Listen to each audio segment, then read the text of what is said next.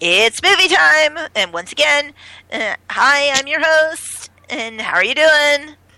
Hopefully y'all had a great time, and you had a fabulous time listening to our last interview with Gordon Firemark, and today we are going to please you even more.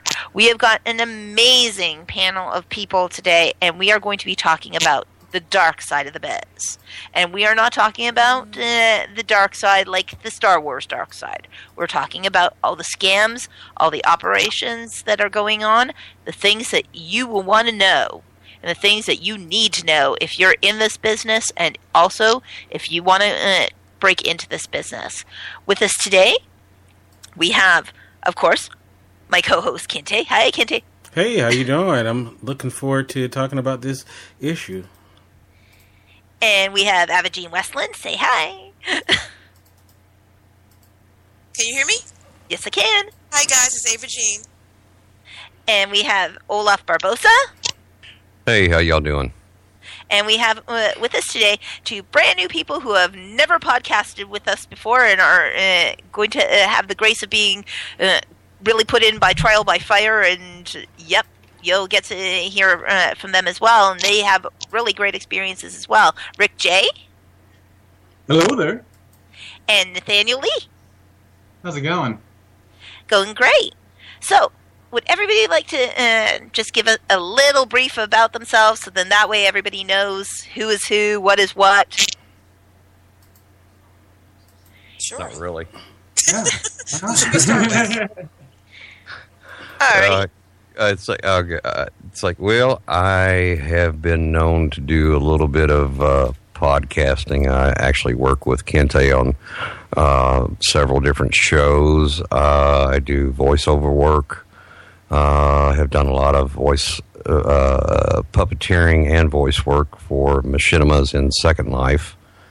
I do radio dramas and everything, and have been dubbed with the nickname of the Captain from the Talking Black Sails, which is a pirate show that Kente and I do. So that's that's about me. So I've been doing this about 6 years, I guess. Very cool. That's about me, and also I've worked with you on a couple of projects too. Just a few, and I worked with Avagene on a few projects too. That's right. Yeah, and Avagene? Hi, yeah. I'm a real-life actor as well as a Second Life actor. I've been in Second Life since 2007, and I started off as just a voice actor, puppeteering or avatteering, as Olaf said. But I also am a writer, so I've written machinima, filmed machinima, have produced for machinima. And in real life, like I said, I'm in New York City, and I'm a real-life actor. I've been in it longer than this, but I usually go by when I joined SAG-AFTRA, and I joined SAG-AFTRA in 1996, so I've been at it a long time. And I pretty much do the gamut, mostly on camera now, not as much theater, even though I'm starting to get back to that, but mostly I'm on camera. I do commercials, voiceovers, TV, and film. And Nathaniel? I've been inside the acting business for I'd probably have to say about a year. That was actually whenever I came back. I've done some movies whenever I was a little child doing horror films. I've recently been inside the music industry. I've published 2 books back when I was in high school. And yeah, that's about background performing. Yeah, I've done background performing, and which actually was a part of Odette's movie she's working on right now. Correct. Yeah. So, I mean, not too much just yet, but I'm working on it. And Rick, go for it. Yes, I'll make it short, I guess. I've been in broadcasting entertainment since about 1976, a graduate of Columbia School of Broadcasting. Different formats, light rock and roll to country, and I've been into voiceover work for commercials, what have you. Lounge back in the disco area, playing the records for the dancers, and finally organizing my own entertainment agency, booking entertainment, models, what have you, and doing a few commercials, natural commercial activities, and reading for acts in film. just recently retired and stepped out of retirement now, back into film as I've been approached now, filling an older role as I've matured. It seems like it's coming back at me. And so I'm very excited right now about Odette's film, which is the Past Lives Productions of What Did She Say? I just premiered a film last April called Belleville, the movie, and it will come out as Neela. And I'm on call at this moment to go to Tucson for a project called Sacred Ground. So I'm back into it. Life's coming back at me at my age and enjoying it, along with some magazine commercial ad type work and some voiceover. And I love artwork, so I'm involved in art also. But here today to try to give a little light on the subject of entertainment or entertainers, those that want to get into the market. From my own experience, the way I conducted, utilizing my own, shall we say, stable of actors, musicians, models, etc. So I'm very happy to be a part of it, and thank you for the invitation, Odette. Oh, you're very welcome. Also, so let's get into this and really dig deep on this one. It's like, so let's start talking about from each perspective of it. In terms of acting scams, let's talk about those ones. And feel free to shout them out. It's like what they are. And let's talk about some of those. What are some of the most famous ones that have come up in the business? Well, I wouldn't call them famous, but I would say the ones that seem to be the most popular or the ones we see the most often, the ones that I've seen the most often over the years, and I think this is pretty much the norm, unfortunately, is, you know the old saying, if something sounds too good to be true, it probably is. And very often in this business, people want a shortcut. And so what these people do is they provide what looks like a shortcut. You don't have to go to school. You don't have to get training. You don't have to go through years and years to make a career. You can just pay us a lot of money and buy our products and use our people. And we're going to expose you to all these great people in the industry that are going to look at you and know you're a star, and they're going to sign you and you're off and running. That's the common one that I've seen over the last 18 years. Definitely. Very true. I find whenever people will come up to you and they tell you that, hey, you look just like a star. We could use you. And yeah, I mean, people, like, there's many people out there who's always dreamed of becoming famous. That's a lot of kids' goals. And they take that bait and they get tricked into, well, sometimes even human trafficking as well if it goes too far. People, absolutely. Yeah, and they think it's a great deal, but they get trapped in there, and sometimes it's hard to even get out. Absolutely. And another one that it's like you guys have come across also in your history is people who have represented that they are part of a organization that deals with a larger organization, such as a Hollywood organization claiming to be things like, for example, Universal, or claiming to be UTA, claiming to be all of these companies and what they're representing. Right. That was recent. I might cover that, kind of open up the door. Lee, or Nathaniel, he is basically my protege, and basically found him through his actions. And I just think he has potential, so I've really kind of guided him. Just recently, the agents that we're with, that really we're with an agency, but yet I don't talk anything until I see a contract. Hopefully they will send you out for auditions, which has been happening. And so we don't really talk about anything until there's a contract. And I've always advised my people the same thing with me. We don't talk until we have something to show you. I won't ask you for a dollar bill until I have something that I can show you that's going to pay for it. Being in the business, so for quite a few years, we was approached to, both of us was approached out of about 200 people nationwide, if you get this, to audition for a group, should we say, or a company out of L.A., and they would come to our agency in St. Louis, audition us, and possibly we might be picked as or one of the 5 out of 200 that would end up at a certain location, well-known studio in L.A. And so first time we got snowed out, and we was really upset about it because I thought this would be a great chance not only to introduce me to and really ties again with people in the industry, but also for Nathaniel, kind of an open door, and I would be their kind of guide and kind of watch over things. So we both got very excited about it. And finally, it kind of snowed things out. We couldn't even get on the road in January, and the flights for the people out of L.A. to fly into St. Louis got snowed out. But then they come back at us about a month ago, and we went up and auditioned. It's probably in that group about 50, and so we was two out of the 50 that was picked. Why? We don't know. We was hoping it's because of audition, how we was dressed, we looked professional, and made the best presentation. Next thing, we were notified within a couple hours, the callback came, and a packet was sent to us. We got to looking over the packet, and all of a sudden we're looking at, well, we need to like $5,000 total every package that you would need for housing.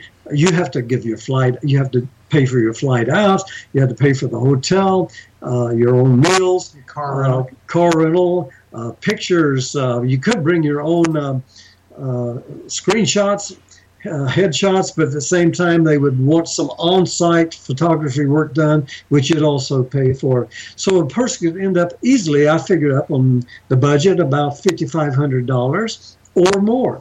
And we've had conversations, learning since then, people actually remortgaging their home up to $10,000 just to see through their children, which they usually try to draw in the most. So it's kind of a mixed feeling of all of a sudden you picked to really kind of open the doors for hopefully yourself again and also for your protege. And so we kind of had that high that you got picked, but then all of a sudden the low of getting through it, and where we scammed. Fortunately, we're smart enough, I was smart enough, I guess, to say, wait a minute, this doesn't look true, because I don't talk deals until I see a contract in front of me, and especially if you're going to ask for my money, what part are you going to invest in me? And that's the way I've always worked in the business with my people, and when I am approached about doing a job, I want to see something coming from the project. So, well, also with that paperwork, though, they call that paperwork a contract. Well, with that contract that they sent us, it was actually literally paperwork. They even had a piece of paper on there that they wanted our credit card information, and they wanted us to write out that and send it back to them. It was pretty tricky. You've heard of this one, haven't you? Who, me? Yes. Yes, I have. Olaf, also, it's like we've heard of something very similar in Second Life as well. Yeah, where it's like you go in and they're, like you said, they're promising you the moon, and it costs you everything you got in the bank, and you never see the stars. So, it's basically turned out to be a competition. They wanted 100 headshots. You would meet some of these people. Well, it was just really unreal. But it was basically a competition. You win prizes, but there was no guarantee that you would have the right contacts. They could have dressed up anyone as an uncle of the family. They could have dressed the person up and pretended who knows what. But they're directly across the street. The convention center is across the street from this well-known studio. Well, I call the studio, and I want to point out that the studio admitted, look, We do not go to those conventions. We do not send people to those conventions because we don't always know if they're, up on the up and ups. We don't conduct business like that. If we want to see you or we're interested in you, we're going to fly to you, or they're going to pay for your flight and your housing and to visit us. And this was a studio directly where everyone's, that's from the horse's mouth, as they say in Missouri. So it showed right away again that these people in these conventions, as competition-type conventions, they do have them out there. Some of them are well represented. They look good for an agency that sends representation. You get your trophies. You might win a dollar prize. But again, I guess it's like anything else. If you put a show together, I don't care if it's furniture or talent or what have you, and if you do it properly and right, you're going to be able to receive some dollars backing from people. If you sell it right, it's going to pay for your whole project. And someone's going to make money on it. Yes, but it's never going to be the artist. Never is going to be the artist. And there's one that Olaf and I know about that's starting to happen. We're starting to see a lot of these new scams on crowdfunding sources. Please tell about that one. Yeah, and Olaf can probably go into this a little bit more detail than me, because he actually investigated one of them, even though he came to me and we talked about it. The gist of it is that now, a lot of people put their films, they want to get help making their films, which I have no problem with. I have a few friends that I've donated money to help fund their films. But now what's happening is that there are some people who are doing their new quote-unquote independent films, and now they're pretty much selling you things to pull you in. You can buy a role in the film. A walk-on role. You can buy a speaking role in the film. You can next buy a associate producer. You don't do any of the things that associate producer would do. You get a chair with your name on it. You get to be on the set, but you don't do any of the things that a real producer would do. And you have all these different levels you can pay for. And the problem that I have with it, like the one that Olaf first brought to my attention, which was in Canada, so I said, so you have to pay for your own airfare to get there. You have to pay for everything to stay there. What if you're a bad actor? You're going to pay for a role, but you're a crappy actor. Who's going to put you in a film if you're a crappy actor? That diminishes the quality of the film. And you could pay to be a producer that does absolutely nothing. And then more importantly, Americans can't just work in Canada. We can't just go to Canada and work. I said, are they offering? Are they guaranteeing visas? Did SAG-AFTRA already say that they're working with them? Or there were so many red flags I couldn't see past the red. And Olaf, I know you saw another one recently come up, so maybe he can talk a little bit more about it. Yeah, it's like the first one AJ was talking about was like I said, was in Canada. I was looking at it, I was like, well, this is not too bad. Like, and for the price, it wasn't that. I mean, well, I shouldn't say it wasn't that expensive, but for like $1,000, they would give you a speaking role. But then she started bringing up like, okay, and it did say they would pick you up from the airport. Got to looking at where they were shooting and where the airport was. I really did some with Ava Jean's guidance and help and everything. And so I got to looking and I'm like, oh, well, there's 3 hours where they were going to film it was 3 hours away from the airport. And I'm like, okay, they'll pick you up, but they might not take you back. And if the day they tell you to come up there, if it's raining and they can't shoot, it's like, oh, well, they said they would provide like lunch and dinner for you, but you'd have to pay for your room possibly. And if it wound up being like raining for 3 days straight and you had to stay there, and the other things too, and kind of I did some math, it was going to cost me about, by the time it was said and done, it cost me about $4,500 just to go up there and be in a movie. But like, there's no guarantee that if I was in the movie, there's no guarantee that the scene that I was in would be wind up on the cutting room floor. Exactly. So, and I would, and then you wouldn't get any credit or nothing for it, and I'd just be out the money. Now, recently, there was one I was looking at, and they're crowdfunding for a remake of a movie. And it has, the other thing, too, is like the one from Canada, the one that was in Canada. Now, this one's being shot in Pittsburgh or L.A. They're finalizing where they're going to shoot at, but it is going to be shot here in the States. But like I said, for about $900, you can be a supporting actor, and which you get your name and the credit. For $500, you can you can name a character in the film, and it's done. It's like this one is being crowdfunded by a known. That's like a known actor. He's been in some of the horror films and stuff, and done special effects and things. And for like $2,500, you could be the associate producer. And what they do is they keep adding things. In other words, like for the $900, you could be a supporting actor. So you would be, and that got you a supporting actor, and got you like a VIP to the premiere party. Of course, they say in all this that travel and lodging is your expense.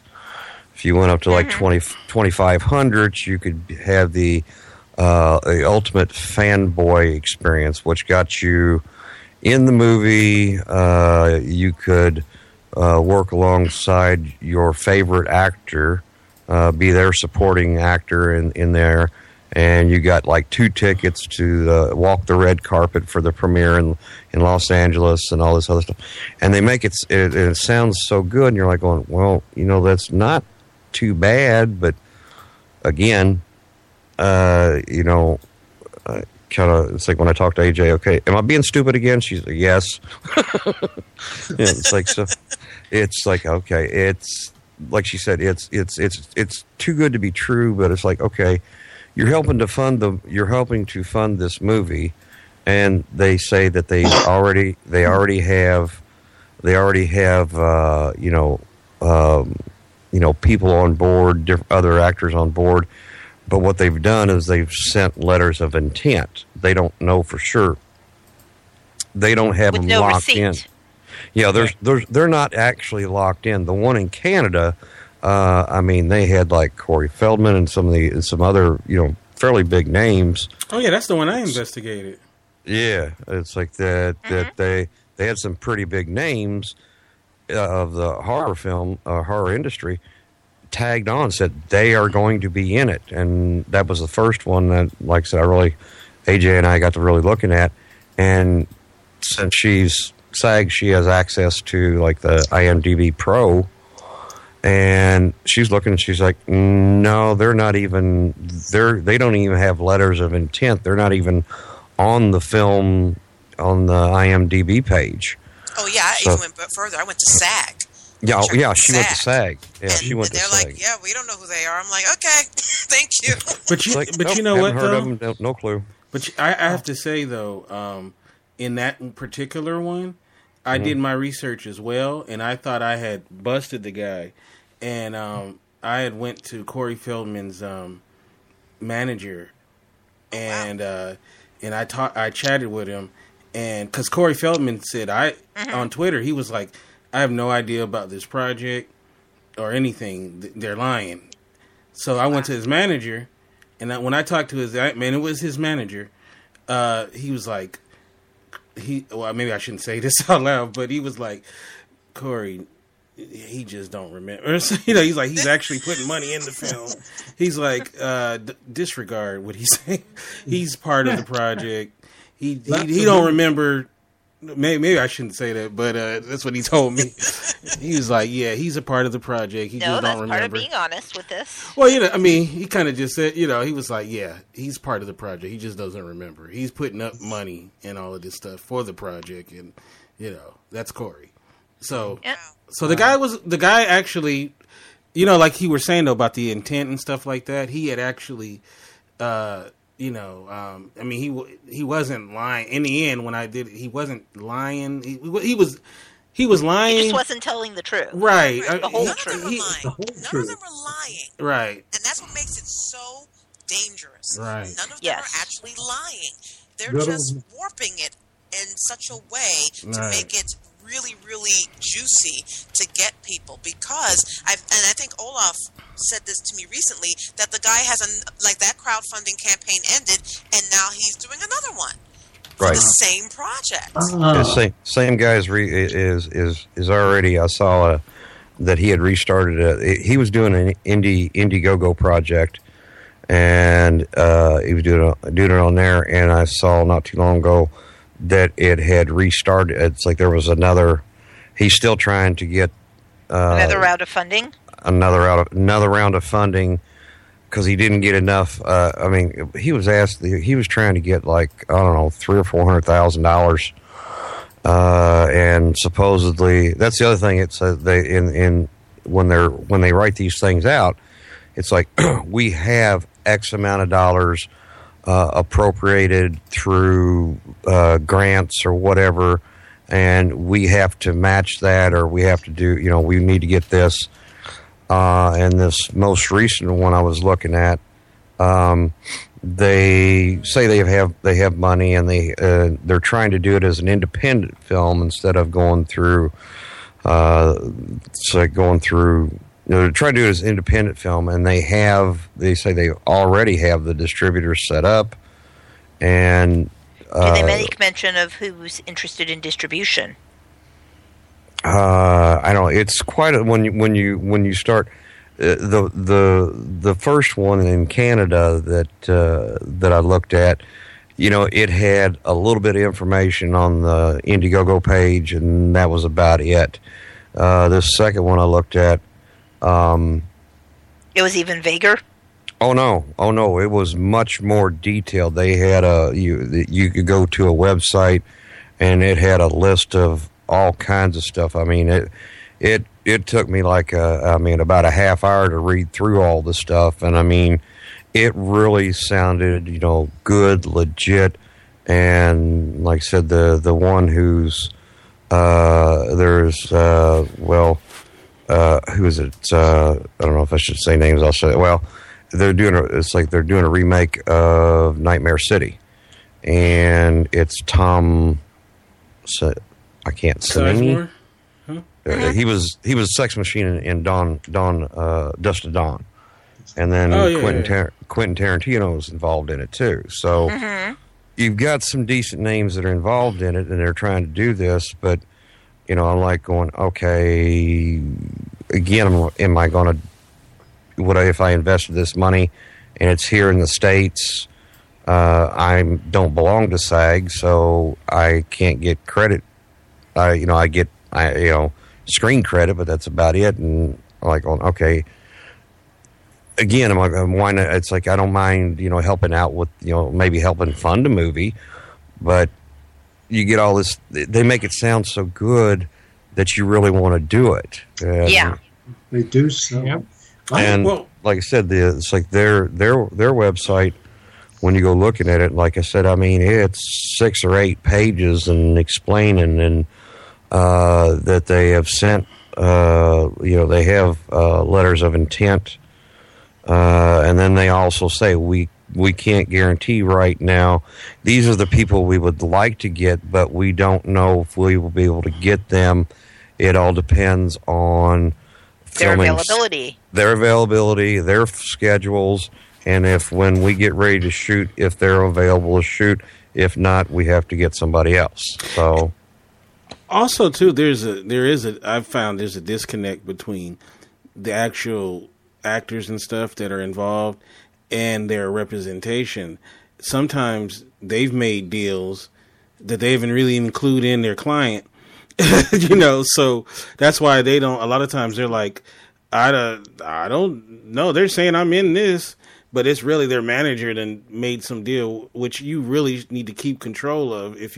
These people work for you, and I don't know. Maybe Camila's seen this.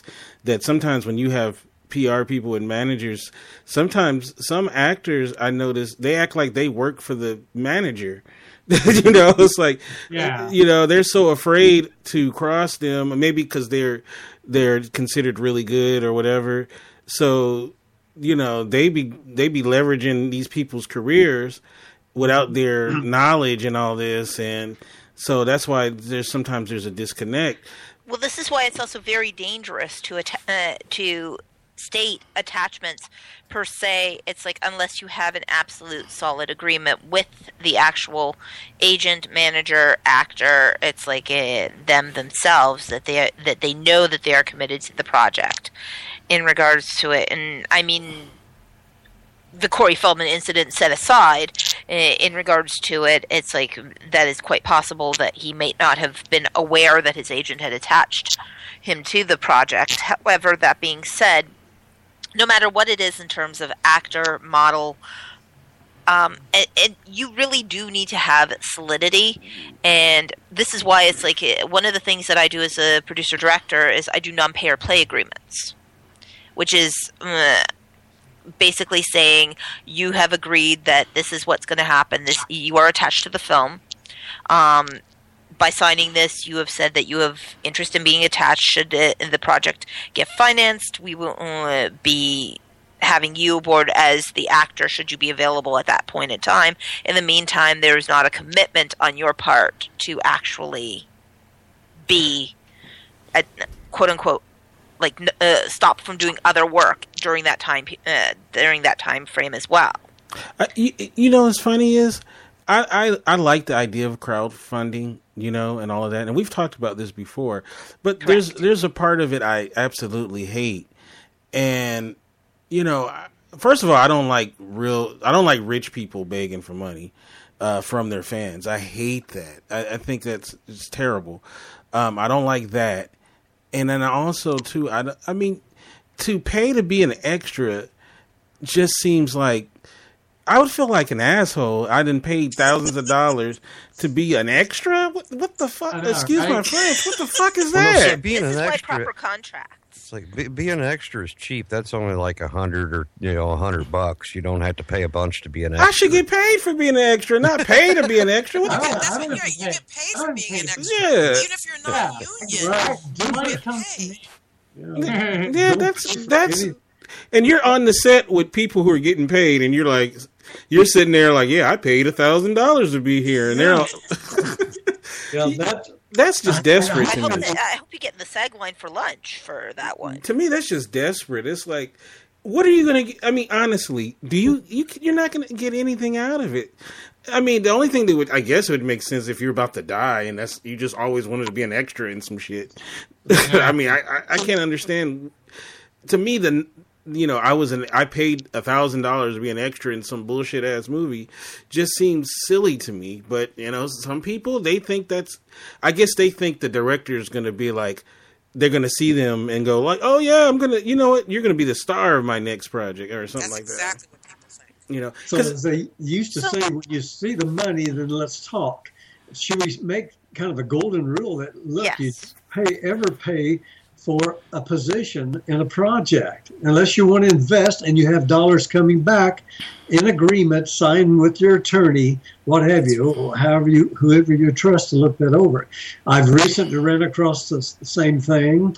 I'm waiting for a payment for my services, my acting in a movie, Yep. a film, that I have not received a dime yet. I've spent gasoline to and fro. I was a director for auditions for another movie they're looking at making. Yep. Odette got involved in this, volunteered her service. They couldn't even provide dollars For to lunch. feed the people, the team that I put together. Yeah, that's ridiculous. And I'm still waiting. And I have found out that since then, the producer has made a movie and the director has made another movie. And still, again, the agreement was when the movie is sold and they're bringing in these dollars, and the funds will be split. Well, we want to warn people. As an example, again, sure, I got a credit, IMDb credit, and I enjoyed it, and some exposure.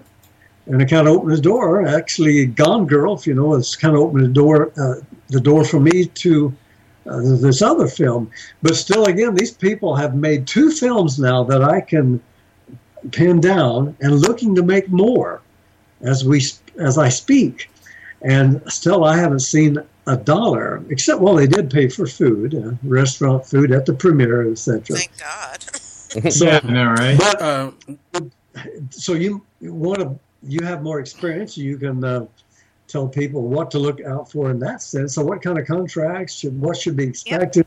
And we will be also definitely we will be talking about that as well. Yes, definitely what to look for in your contract. One of our listeners actually read a contract, and like I said, rule of thumb is read it, get a lawyer to read it, then read it again.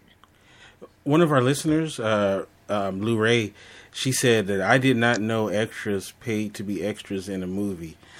Let her know that they don't in No. legitimate movies. They do not Yeah. get paid to be in it. If someone's making you pay to be an actor in a film and it's not your own film, Right. it's a scam.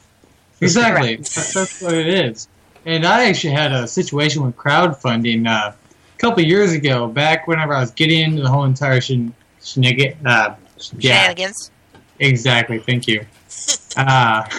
Shenanigans. Well, I had this one guy on Stage 32. He kept on emailing me. He kept on asking me, would you check out this site? It was for crowdfunding. And so I kept on telling him, I'll check it out later, But he kept on asking me, would I help fund this film? And so I gave him some money. And mind you, this was 2 years ago. I was supposed to get a poster with all the actors' signatures on it, a DVD, everything like that. No, never got it. No, Are you that you're presuming the film actually got made as well? It's like this is something that is also another one of those financing scams that go on. It's like I will give you this, and at the same time the film never actually gets made. Yeah, exactly. You And gotta be very careful. Kente said a word that I think is really important. It's really important that people understand this. Desperation.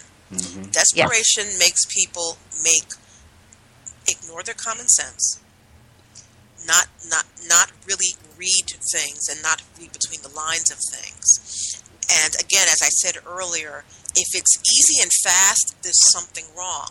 I'm not saying that everyone's career has to take the length that it would take a turtle. Everyone's career is different. Some people will move faster, some people will move slower. Everyone's different.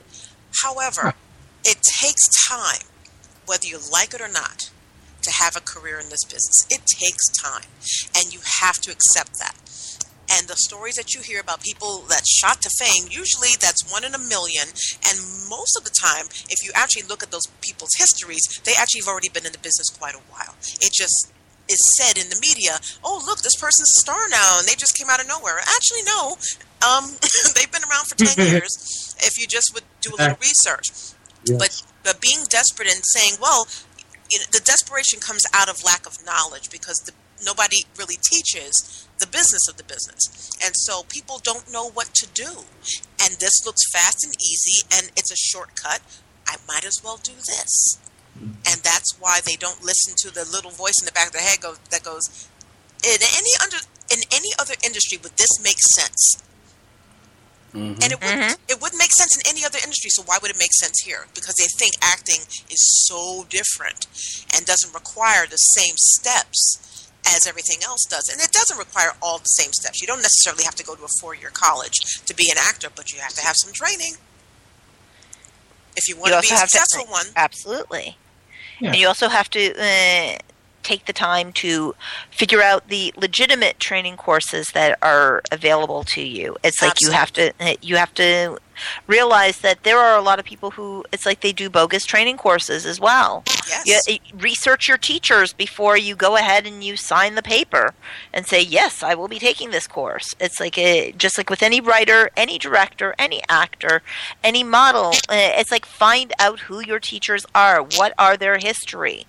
When people are, people are desperate. They're desperate in the financing field. They're desperate in the modeling field. Even in the machinima world, they want to. It's like in all parts of the business, we all want to have the instant road. There isn't an instant road for it. It's a time factor, and you have to build on it. Find out who the people are that you're working for. Research them. If somebody puts a deal in front of you or tells you that they have something, do your it's like we're going to talk about doing our research and stuff in just a little bit, but it's one of the ways that they also are able to prey upon it is because everybody wants to hear that they're talented. Mm-hmm. Everybody wants to hear that they're special. Their movie is going to be made. It's like, as a writer, the greatest words that you ever hear is your movie is going to be made. Mm-hmm. And as an actor, that you've got the it factor. You are the next so and so person. If it's child actor, you're the next. Please give me the name of the most recent child actor. Dakota Fanning. Okay, great. You're the next Dakota Fanning up on the list. It's like, there you go. As an adult actor, it's like, you know what? You are the next Vin Diesel. Mm-hmm. Right? It's like in female actors, it's like, you are the next Meryl Streep. Right. We just found that person. It's like the one that's going to be the legend, the new one. But they don't understand that Meryl Streep has been at this for years. Exactly.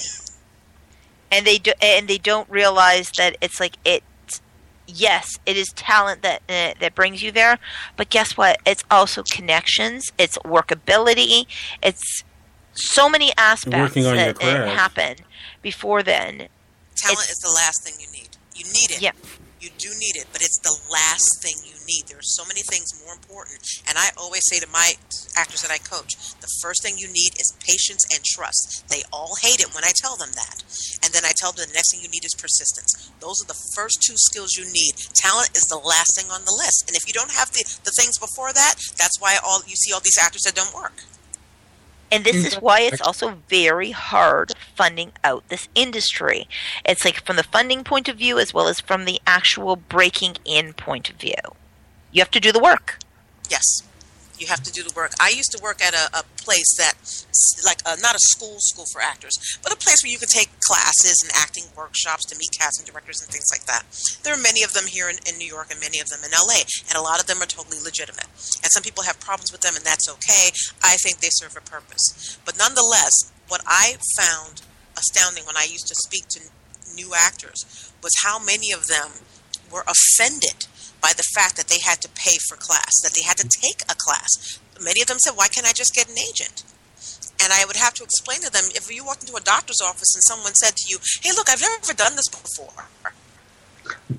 But I just know I'd be really good at it. So, would you mind if I cut your chest open and did heart surgery on you? Because I just know I'd be really good at it. I said, you would never let that person touch you. I said, in any other industry, it doesn't work. And the same applies here.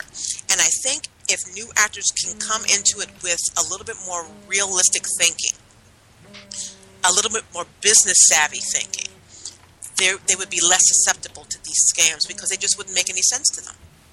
Exactly. That's where training is required. That's right. I have a question for the panel, the situation, and for the viewers, listeners. Put yourself in this position. You've been with an agency that you trust. Everything's been on the up and up. They've found you a lot of work, and everything's been legit. And they also believe that, you have to work through your agent. They are the ones that's going to get you paid. That's their job, to find you work and make sure you're paid. So I'm very happy personally with one of the agencies I'm signed with. But the same agency that I'm signed with actually stated in the email that drew myself to go to St. Louis and audition for this scam, as we might as well identify it as. And there in their email, they said that was going to be at the studio, the actual studio, where actually it was at a hotel across the road from this well-known studio. So now I'm looking at my agency now in St. Louis and thinking, well, are they a part of the scam? Although they've been on the up and up, they've been around since the 1930s. And all of a sudden, was that just a typo that you sent out to everyone that says, yes, you're going to have auditions at this well-known studio. So how does a person look and sort that out, AJ, off and Ken? Well, first off, if you're signed with an agent, I'm signed with 2 big agencies here in New York. If my agent sent me on something that wound up being a scam, I would call them. I would call my agent and say, look, this is a scam. What's going on? Now, whether they would be honest with me or not, I would hope that they would be, but I've been with both my agents a long time, so I think they would be. But the first thing is to find out, did they get bamboozled? They're human. Yes. They make mistakes too. So it's very possible that they got pulled into something. It could be that it was about money and it just seemed like a good idea and they didn't really take any time to really research it. It could be all kinds of reasons. But if my agent or manager recommended something to me that I found out to be a scam, I would immediately contact them because first off, I don't want the other signed clients to fall victim to it. So I would want them to know immediately, hey guys, call your other clients who you told about this. This is a bad idea. Here's why. Here's what I found out. And then I would go to find out, why did you guys sign up for this or did you sign up for this? That would be how I would handle it. I plan on doing it face-to-face with the vice president of marketing. I want to talk to her face-to-face and show her what I found out. I thought that'd be the best way, rather than a phone call. But I think that should Actually, it can be both. Absolutely. It could be both, yes. I could definitely introduce what's going to be on the table and take it from, I guess, that point. The spokesperson for this scam, had worked with the vice president in past years. She grew up as a young actor, and finally then going to these other competitions as a child. It almost appears that she took the same concept for especially children and older actors, what have you, and took the same concept of a well-known, should we say, competition. That if you've been in child acting, what have you, it's a well-known one, very well represented. She took the same concept, got a hold of a friend within an agency that I'm assigned with. It almost looks like she was bamboozled along with me and others. See, this is something, though, that you need to find out because, again, one of the things that is also she could have used the fact that it was her childhood friend that was the reason as to why the agency trusted it without doing any research. But if this became a repeated act, also, I would be very wary of the agency and say, look, you know what, I need to cut ties. Yes, definitely. Because you know what? First time, shame on you. Second time, shame on me. Exactly. Mm-hmm. And like I said, I cannot say enough. Do your research before you go ahead and you sign a contract. Before you go ahead and it's like everybody wants their stuff, as I said, done. They want to be the actor in front of the camera. They want to be the model. They want to be the next famous model, next famous actor. They want their film made. Realize that you read the agreement, send it to a lawyer, and then read the agreement again. Mm-hmm. We have a question once again from Lou Ray, and she wants to know what's the going rate to be an extra, and is there a website for legitimate managers and management companies?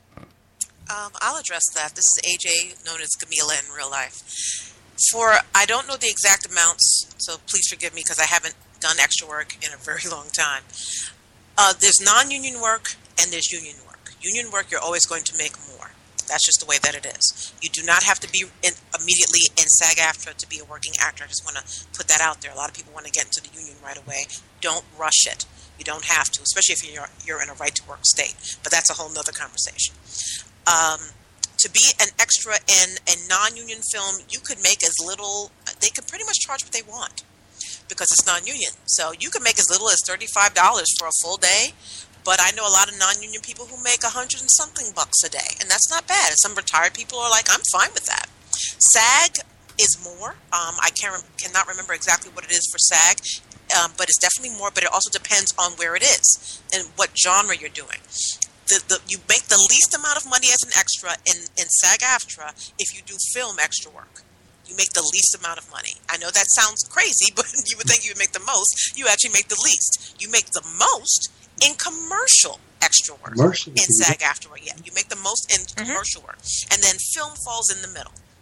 But they're all okay. And if you're in SAG-AFTRA, it can help you towards making your insurance and all those kinds of things, and getting unemployment for downtimes and things that can definitely help you out. And there's nothing wrong with doing extra work, especially when you're starting out, just to get an idea how things work.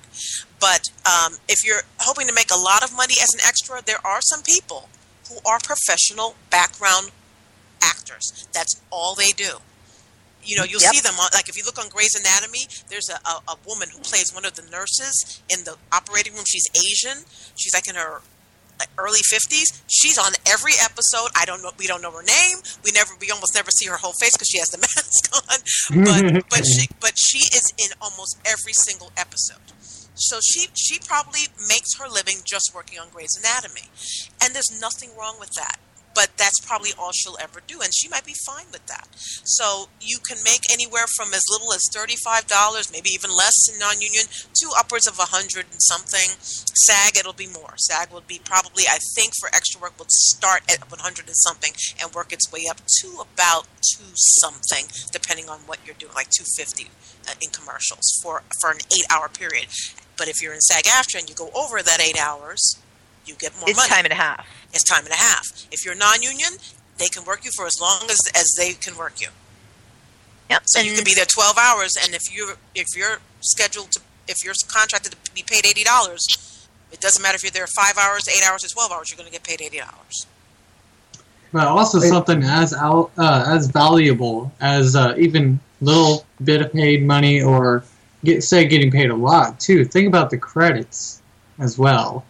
I mean, credits will help you out with your career. Absolutely. You don't always do something for the money.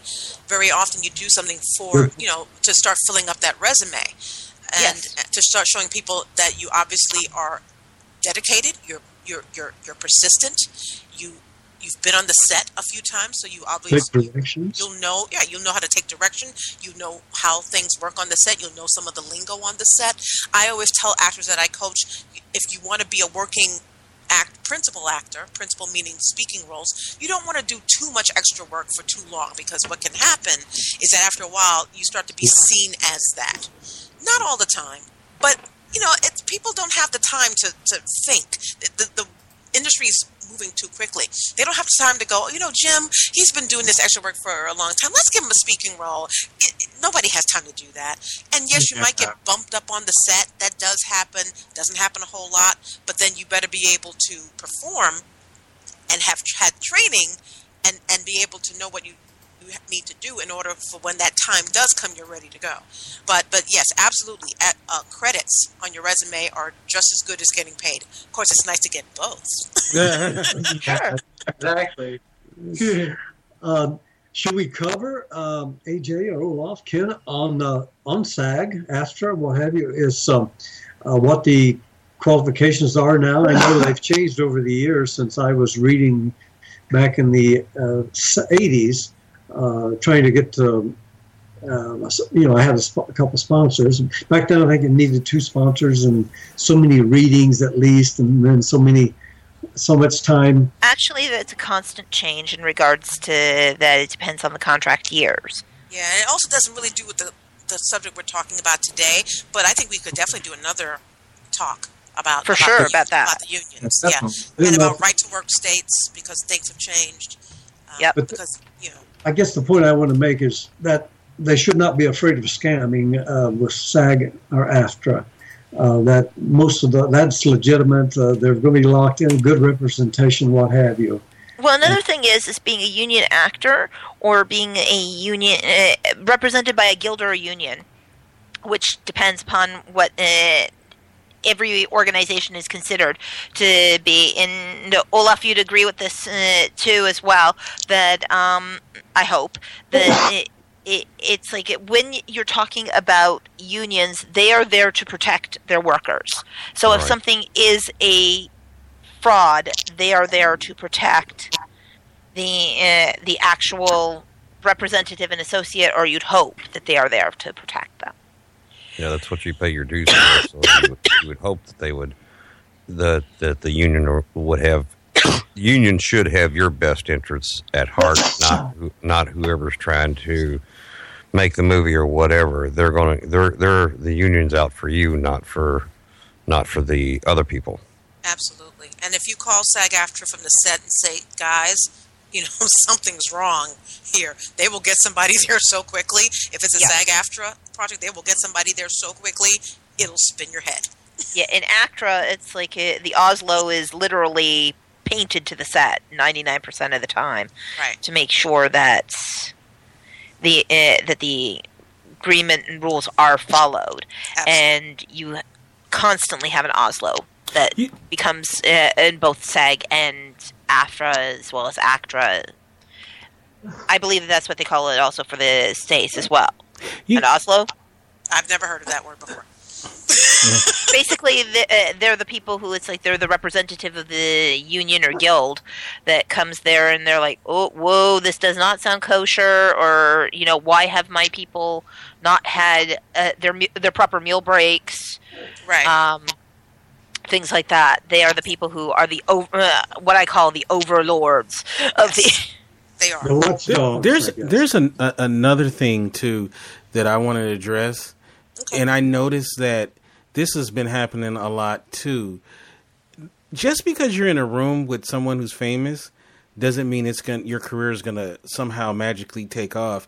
And I noticed that there's these things that to me they're scams, even though they may not technically be scams, where they have these, I don't know if they're conventions or whatever, where you pay all this money and then there's like, oh yeah, you're going to get you'll get a photo op with, some director or something where you can't really speak to the person, but pay to pitch. Right. It's not even pay to pitch. It's, you just basically get a photo with, Joel Schumacher or some bull, just some, and it makes people feel like they're part of the industry when they're really not. Or, I noticed like these people like, oh yeah, I went down to Miami and they had this such and such festival and they had these people who they made movies back in the 80s and I have all these pictures with, people who made movies in the 80s. And, I'm like, well, how did that help your career? Like, you just wasted a bunch of money. You just got pictures on Facebook or Instagram. It's like, to me, that's a waste. If that's not going to help your career any, I don't think no casting director is going to say, oh, you took a picture with Al Pacino? Oh yeah, we're going to hire you for this movie. Yeah, like, photobomb by association. Right. Like, it's, I like that. Photobomb by association. It's so asinine to me. And then they have these people that they get you by, oh, we have these red carpet events where these people are going to come and all of this. And I know people who've been to out here, especially in LA, they go to all these red carpet events. They're always, oh, this is the red carpet for this and that. And they ain't nowhere closer to having a career than, it's like those things don't mean anything. If that was the case, my career would have jumped so much already. I don't even care about all the conventions and the pictures that I've got with. I've got pictures with Rooker and Norman Reedus and a lot of Greg Nicotero. A lot of the Walking Dead people. If that was the case, I got pictures. I know it means nothing. All you're doing is it's a photo op, and if you pay for a photo op at one of the conventions or like that red carpet event, you literally have enough time to walk in and go, "Hi, nice to meet you." Click, get out. I absolutely. I live in Los Angeles. I absolutely give two shits about a red carpet event. The only time I would care about is if it's something that I'm doing personally or a friend. Other than that, it doesn't help your career. Even if you're at a photo op and Steven Spielberg's there, you're not gonna, you're gonna walk up to him and he's gonna hire you. Like, these. That's what people think, Kente. Right. And they don't want to admit it. They want the end product, but they don't want to do the steps that get there. Mm-hmm. I put a picture recently on Instagram and Facebook of me and Tom Selleck. Mm-hmm. And some people are like, oh my God. I'm like, I have been on Blue Bloods now. I think it was I'm not sure. I think it was my 12th time. And it was the first time I went to him. He knows me now, but I did not go to him before this and say, "Can I take a picture with you?" But this time I said, "Okay, I can do it now. I've earned the right." That's right. To do it now. You work with him. I've been working my ass off. I've been on the show. They all know me now, so it's okay. And so yes, I can use that now. Like I can send, let's say I send a postcard or an email, and maybe I want to kind of let people in the industry know what I'm up to. And I'm like, "Hey guys, I just did this commercial a couple of weeks ago. Just did Blue Bloods again. Here's me and Tom Selleck."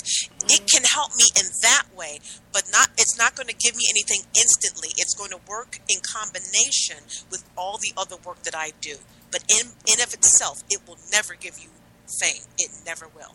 To me, because you actually worked with him, so that makes sense. But there's these people who think somehow by taking a photo with somebody that they randomly see, and sometimes you can see it on the person's face that they really don't want to be taking the picture. I would delete those where the person's look on their face is like, "Oh, let's get this over with. When is this going to be over?" I'm like, "Do you see the look I'm be like, "Did you see the look on his face? Delete that picture. He looks like he'd rather be anywhere else." They just want it so badly, and they want it now, and so that desperation makes them think that they can somehow skip all these steps, and it's going to be different for them. Right. That's Well, right. it's as I said, it's for example, when I was asking also, another major one that has happened in the industry that I want people to be aware is the pay to pitch. Mm-hmm. Right. Or pay to audition. Right. One. It's like, this is a very, very well-known scam, and it's something that basically is the really base model of we are going to allow you for X amount of dollars to stand in front of these people to pitch a project or to audition in front of them. And they will decide that whether we take you on as a client, yes or no. Right. Mm-hmm. Or sleep with someone to get that opportunity as well. Correct. Well, they don't advertise that, though. Yeah. Yes, it's like they definitely don't. That's not part of the advertising. They're advertising the. It's like, I am going to get your film in front of these important financial people or these important agent people that are able to get you further in the biz. It's like, all you have to do is pay $1,000, $2,500, $700. They do not give you who it is that you are pitching to. That's a sign already. And so then you basically are being a lot of times pitched through Skype or through a third party, not even face-to-face meeting with them. Sometimes you get the privilege of having to be able to fly over there and pitch to them face-to-face with regards to it, and you're not sure who you're pitching to. You can be pitching to the janitor, the secretary, the person's mother-in-law who decided to sit down at this one, anybody who they dress up, and they could tell them, it's like, absolutely go ahead and, just pretend to ask some intelligent questions in case anybody asks, just rehearse a couple of questions with them. And, of course, you're thinking, wow, I just pitched in front of these great financiers. And then suddenly you receive the phone call, well, we don't really feel that the project was appropriate for us. And you feel like boo-boo the fool. Well, some of those, and it really depends on what you're talking about. Some of those are legit. Some of them are not. Correct. If they're not telling you who you're going to be in front of, that's already a red flag already to me. Yes, and giving the bios of who it is. And giving the bios of who it is. And yes, I do. And this is why I don't have a problem with the casting workshops that actors go to. I don't have a problem with them per se. I've gone to them myself because that's the way of getting in front of casting directors so they can start to get to know me personally. I don't do it expecting to get a role, an audition straight out of it. It's about establishing relationships, and that's the way actors need to look at those. Yeah. This is a way for somebody to not know who I am today, and it's 6 months when I've seen them maybe 2 or 3 times.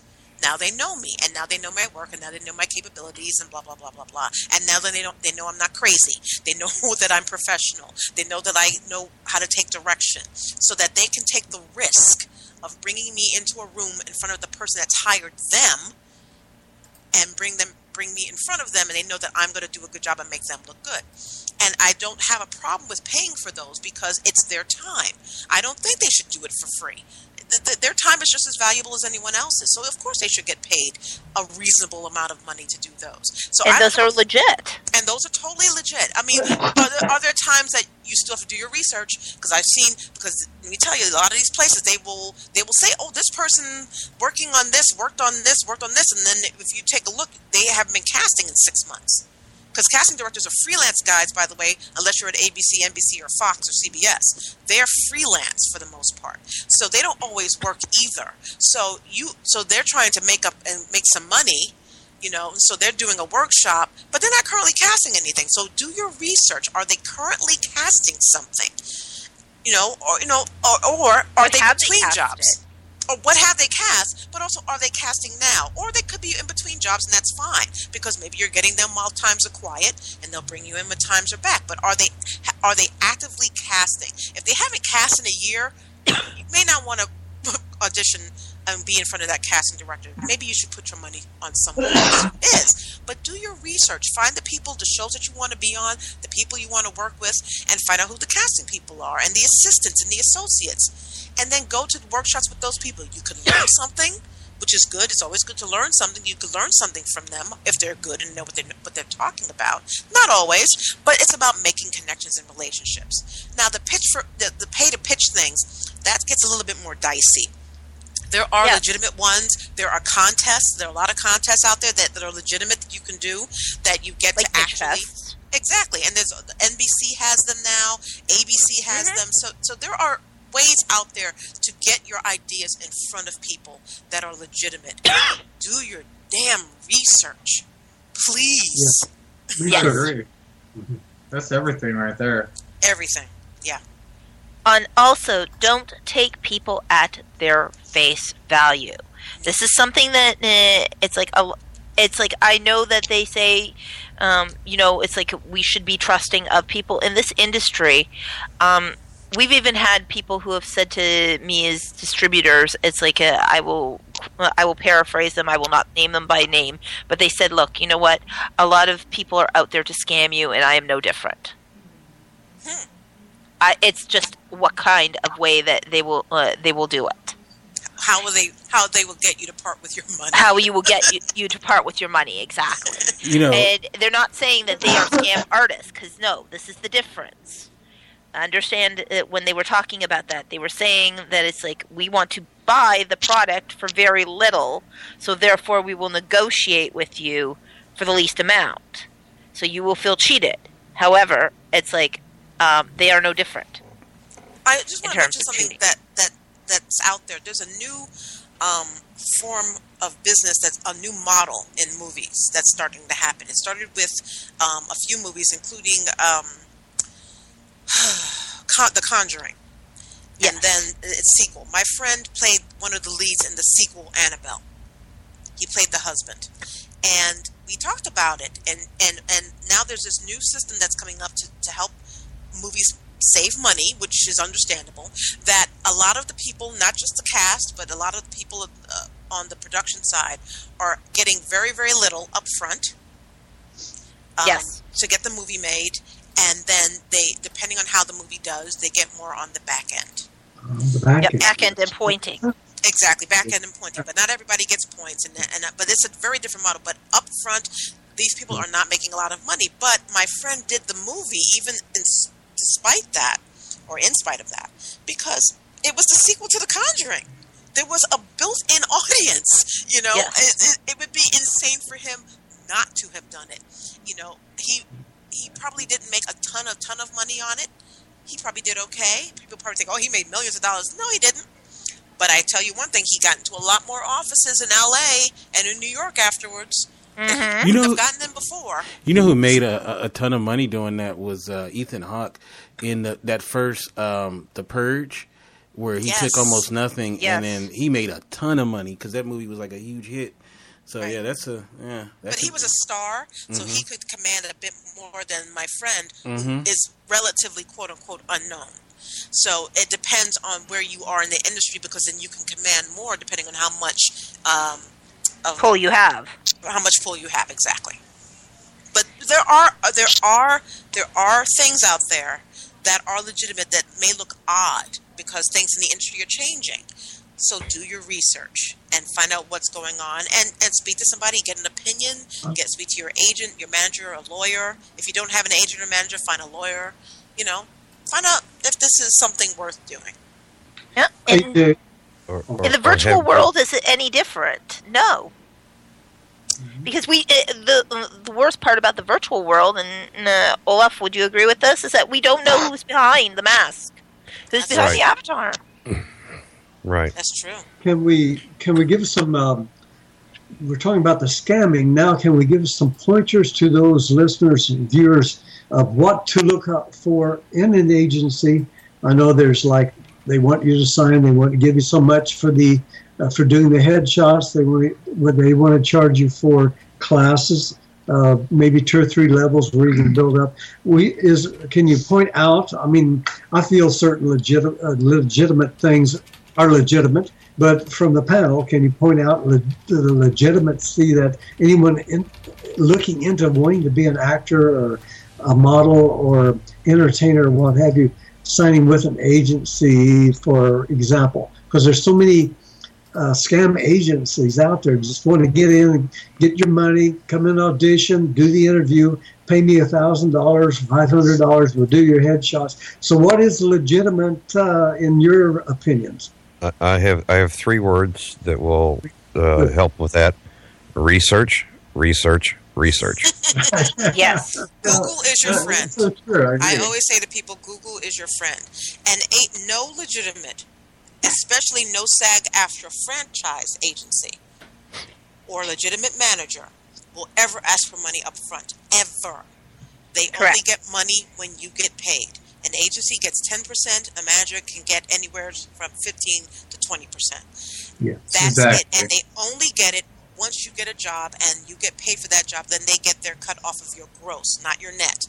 So it doesn't matter. If you made $600, your agent gets $60. I don't care how much taxes were taken out. They get their $60. So if anyone asks you for money up front to become part of the agency, that's a scam. If they say you need new headshots, that may be legitimate. But if they say it can only be this photographer, that's a scam. Yeah, that's a roadblock. You should have the freedom. You want to. Exactly. You have the freedom of even taking the pictures yourself. No, I would not recommend that. No, not recommended, but you do have the freedom of finding the photographer of your choosing. Absolutely. There are certain agencies that it's like, for example, for younger talent, because children change so quickly in their look, it's like a lot of times they will accept a less than professional photo to be done of that child. Because they know children changed, and within a month, yes. the child could change. Yeah. But children are very different than adults. But once a grown-up, you definitely want to have the options of photographers. Yes, it's nice that they want to suggest them, but you definitely want to pick also and take a look around and also view this photographer's work. How many times have they worked with the agency? What they consider to be a headshot, because personal experience, I had one headshot that was an actual headshot and one headshot that included my boobs. Well, And I was like, I didn't realize that my breasts were included as part of my head. Well, a headshot can go all the way down to the body, depending on what you're looking. If you're a dancer, you might want a full body shot. Correct. And I as an actor have had shots of my body as well as my head. Now it's just my head, but it depends on the photographer. But get recommendations from other people. Look at other people. I always tell actors, find 3 to 5 photographers you like who do headshots. And make sure that people who do portraits and people who do things, that doesn't mean they know how to do actors' headshots. There is a difference, because a person who does actors' headshots knows what is looked for in a headshot. Exactly. And so find those people, and then this is what I always tell people, go meet them. Because if you don't feel comfortable with that person, your headshots will come out like crap. I don't care what you do. So meet the people. Make sure you have a good vibe with them, a good connection with them. And then, if you're a woman, is makeup and hair included? Do they do the hair and makeup? Are they good at it? Do they have a makeup person that they use? How much is the makeup person? Can you bring your own makeup hair person? Does that makeup hair person know how to do for headshot photography? All those things you have to investigate before you get your headshots done. But if your agent recommends, and it's a legit agent, and they say, hey, we have some photographers, we really like their stuff, absolutely look into it. Absolutely look into those photographers. Yeah, I just recommend bringing your own home photos. I mean, if you brought an agency a picture of you doing a duck face selfie, you probably wouldn't. They probably send Get you out out of the here. Yeah. Exactly. Crazy. Send you right out. Professionalism is the key, I believe. Exactly. So, something to consider. And check out the reputation of the photographer, and again, checking out the reputation of photographer and agency to make sure that there is not a kickback situation going on with who they're recommending. Mm-hmm. They're recommending them because they're good. That's right. There's something else that in line with what to look out for. There are programs out there that are for 2 weeks, 1 week, and all that. And for kids, they have programs that are a couple of weeks. But those contests that are 1 day, where it's modeling and talent, and it's all 1 day, and you're going to get seen by 1 million people, but there's hardly any training involved. That's such a super red flag for me, because legitimate programs that are out there, they're usually over a couple of weeks. Or if they'll say we're a 2-day program, but here's what you'll get. But and this is what I want people to understand. Even if you find a legitimate program that is something that you like and you get a lot out of it, which I hope you do, you learn. I hope you do. You get to meet people in the industry and they get to know you. That's still no guarantee of anything. That's still no guarantee. It's still your obligation to stay in contact with those people, because people will forget. They're not going to remember you because they see 1 million pictures a day. But just know that even something legitimate is not a guarantee. People want a guarantee. I'm sorry, there are none in this industry. There aren't in anything, but especially in this industry. So if you see a program that's it moves very quickly. In other words, you're not going to do much, but then all of a sudden you're in front of 20 people. Or they guarantee that it's going to get you an agent, or guarantee that it's going to get you seen, or we guarantee that something is going to happen with it. Run. That's a 4-letter word. Yeah. Guarantee in this particular case is a 4-letter word. Yeah. There's another part of it too, the dark side of Hollywood, and this is the game that they run on women too. And I wanted you ladies to take a moment to talk about some of the things they do that are basically sexual harassment and stuff. They haven't proven anything yet. They don't have solid proof on me yet, so I'm still okay. Kente, could you go a little bit? Could you describe a little bit more what you're talking about? Because I'm not quite sure what you mean. Well, there's like I said, there's casting directors who, they compromise women as far as wanting them to. Couch process? The casting couch. There's the casting couch. There's also sometimes I've heard where they'll ask women to send naked pictures of themselves, supposedly for a movie where they're saying that there might be nudity or something like that, but that's just a scam as well. I mean, there's a lot of guys. There's guys that have quote unquote power because they can potentially get you in parts, and they use it to I give you a good example. Like I know a young lady who she worked for a production company, and the guy that runs it is like a scumbag, and he would always send her suggestive texts. And I mean, this is something that he does to every woman. He hires only real beautiful women, and then he basically propositions them. And I mean, this goes on so much, and there's so many of them that are willing to play along in that game too. So that's why they feel empowered to just keep that going on and on. Right. And that definitely goes on. Actually, if I had got her on there, she could go on and on about, the different things she goes through as a young lady who, she's a pretty young lady who is always propositioned by just about every guy she works with, in the business. Wow. Well, I've never had that problem. I'm a character actor. I mean, I'm not breaking any mirrors, but I just don't get that from men. Men don't go after me that way, which is absolutely fine with me. I've never had that issue. I've known of very few women that have had that issue. Maybe because in the New York market, it's a very small market. The business is actually quite smaller than people think, and so reputations, move very quickly. I mean, I just read yesterday in Variety that Harvey Weinstein has been, he was arrested because apparently he groped somebody. But it's Harvey Weinstein. This isn't anything new. So if a person's a perv, they're a perv.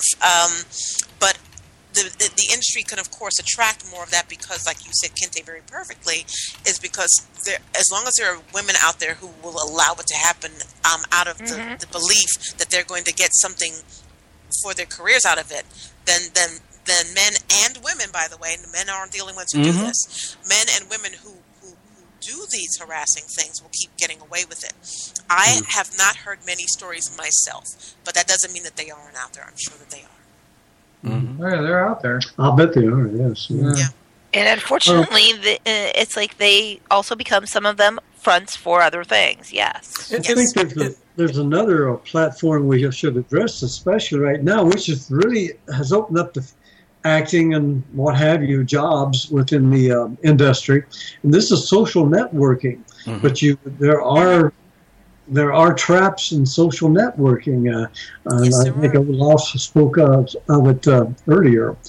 The agency we're with in St. Louis, they do, as part of your basic fee, they give you a headshot, and they make sure you're connected to one of the national should we say, agencies' contacts on social networking on their blog. So it seems to be working in a good sense for us as far as contacts. So we get these contacts daily through emails or when you're texting on your phone, where you definitely see roles that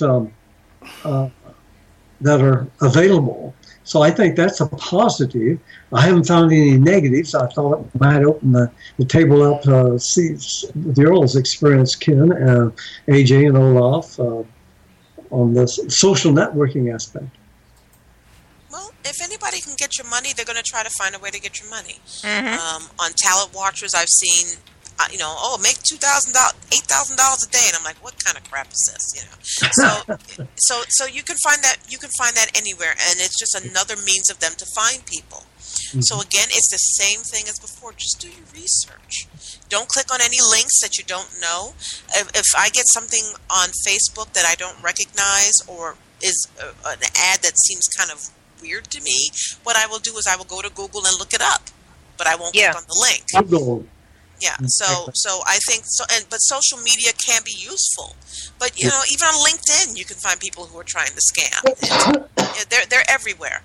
You have to be vigilant, just like you are with everything else. And also too, when you find out something's a scam, or if you've been scammed, share the knowledge so that other people won't fall into it.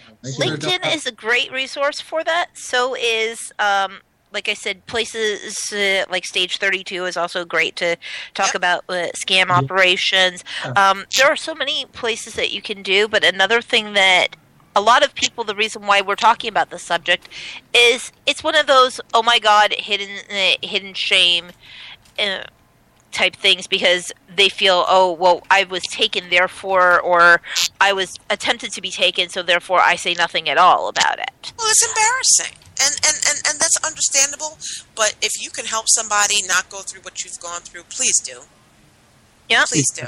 Yeah. But you know what? Some people don't listen. I had a young girl a very young girl, like in her early teens, who she was so excited to tell me how she was, because she always wanted to be an actor, and she knew I was an actor. And she said, I'm signing up for this competition. And I said, really? Have you studied, and are you, I mean, children don't necessarily have to study acting. A lot of children don't have to, especially when they're very young. They're natural. But there's nothing wrong if they get some training to kind of understand how the camera works and what a slate is and just some basic things. So when she told me, when I asked her, what is it you're signing up for? And she told me, I said, oh, Jesus, I need to talk to your dad. And she said, why? I said, because, sweetie, it's a scam. And so her older sister texted her father, and he wrote back and said, I've done research, it's fine. And I'm like, I've been acting for 18 years, dude. If somebody said to me, if I was going to learn something in an industry that I did not know, if I was going to learn to play golf, and I was going to work with this golf school, with like the Arnold Palmer School of Golfing, right? Exactly. And someone who had been professionally golfing for 20 years said, "You don't want to go there," I would absolutely say, "Okay, tell me why." I would still make my decision based upon all the information I had at hand, but I would first say, okay, well, you've been doing this a long time, so if you're telling me this, I should at least listen. They weren't interested. She went and did it. She said it was great, but I'm pretty close to positive because I know quite a few people have gone through this program, and I won't mention any names of what it is, unless you guys think I should. But I know for a fact that the number of people who have actually had something positive happen out of it, or maybe 0.01% out of all the people who've ever been in the program. And none of the legitimate agents and managers that I know of would ever dare be involved. And so the chances of her getting anything positive out of it are not only bad, but if somebody does sign with her and they're not totally legitimate, then when a casting director sees where the casting director, when that agent goes to that casting director and says, "Hey, can you bring Susie in for this project for Disney?" They'll see what agency she's with, and they'll be like, "No, we don't work with them because we know them, or we know that what they're associated with. They just won't." So, it just amazes me. So, parents, be ever vigilant, especially with the stuff for kids. Do your research. I'm going to say that over and over and over again until people want to throw up, but there's a lot of bad stuff out there. Ask someone, find out, go to Google and look it up, and put the word scam with it. Put whatever the program is, scam, and see if anything comes up, and then read it, and then read all the good stuff too, and see if it's legitimate.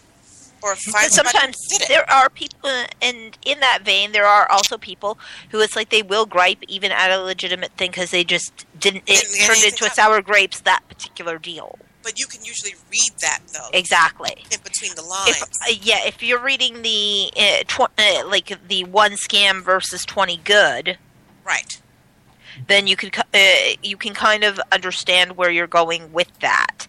Right. I would pony off of that as well, of saying the first thing that you do when you are offered or you're looking at something, it's not only do your research only via Google, try and find people who have actually gone through it as well. Absolutely. Don't just legitimately say, well, they look great on paper, because that's another thing, is that a lot of them make complete dummy websites. I had a financing scam that happened that way where I had the person dead to rights. I called CSIS, I called MI5. Unfortunately, because I was not taken as part of the scam, they did not go ahead and follow through on it, even though we had a phone number and a meeting all set up at the time for it. But basically what it was with the scam operation, they actually did a clone site, and if you went onto the site, absolutely you would think that this was the company, until we got in contact with the real company and said, okay, you realize that somebody's cloned your site. Wow. Mm-hmm. And we were fortunate enough at the time not to have actually done the meeting with them, but that doesn't necessarily pose for anything at that point in time, because if somebody else was to do work with them, they would have seen this dummy site, thought, great, it does look legitimate, and absolutely, you know what, it's like there are all of these great things, WordPress and GoDaddy and all of that you can create an entire website, and it looks absolutely fantastic and legit. And you know what, I'm not saying that every website is, so please keep in mind, when I'm saying this, it's like there are cloned websites. You have to realize this in advance. So don't only go by a website. Go by doing your research on the actual people that are involved. Go ahead and make a few phone calls. It's like if they say, for example, that they were corporate corporate sponsors to the Red Cross Foundation, for example. Call up the Red Cross Foundation. Say, look, these people are claiming to be one of your sponsors or donors. How was the experience working with them?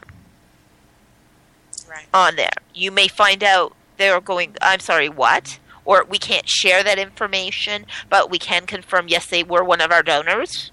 Right. Yeah. Yeah. That makes a lot of sense.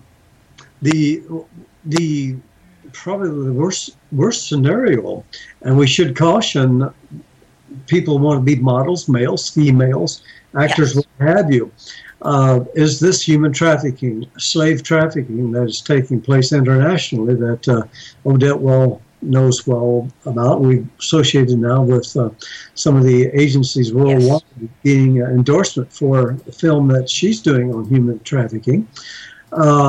So this is something that you want, especially the young ladies and men, when they talk about travel to become a model or an entertainer, what have you, overseas. This is where it really gets bad. Now, naturally, they're bringing people from other parts of the world to the United States, and you find them locked in basically to a place where they become belly dancers or prostitutes.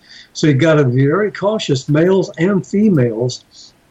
When someone approaches you on that basis, I think I would be more scared of that as a young person, wanting me to engage into something overseas or on a boat, a cruise ship. I understand they're selling it. Once you get a cruise ship, you may not get back off in the United States. So that's something that people should be look into and be concerned over if it gets to that point.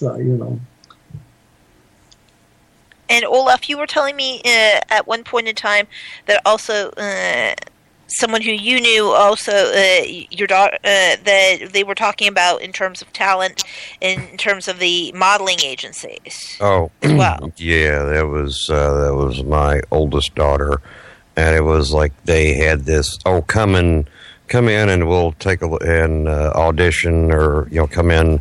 For this thing, and they look at you and, oh yeah, you'd be a great model, and you can get started in like the modeling classes and stuff, and it's $500 to start off with.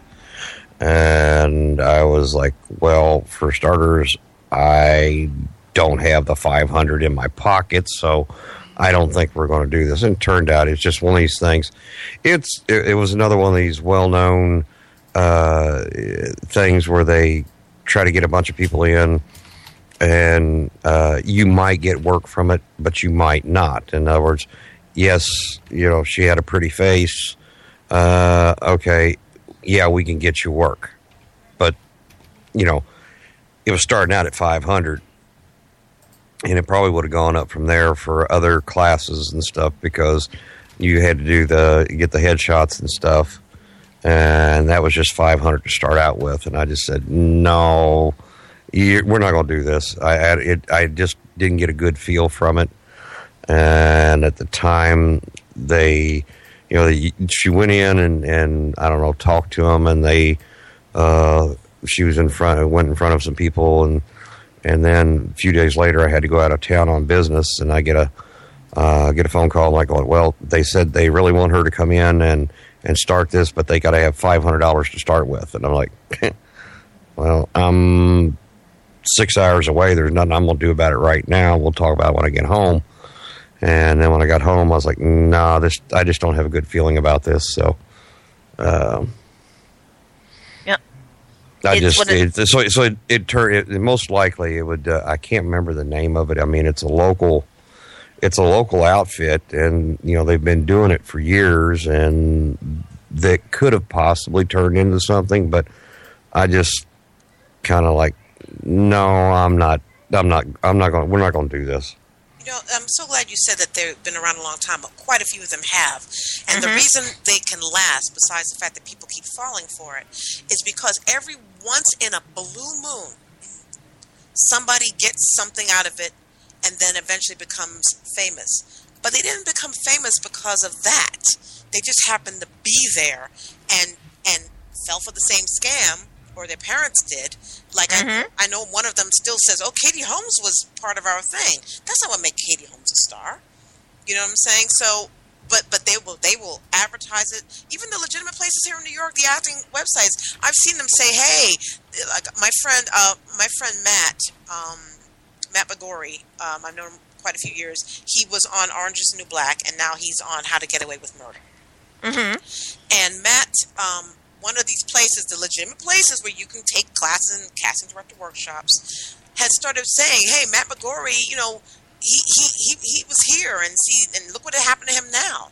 But he didn't do anything really there with them. He didn't become a star because of that program of the casting director workshops he went with there. He didn't get a direct thing from there.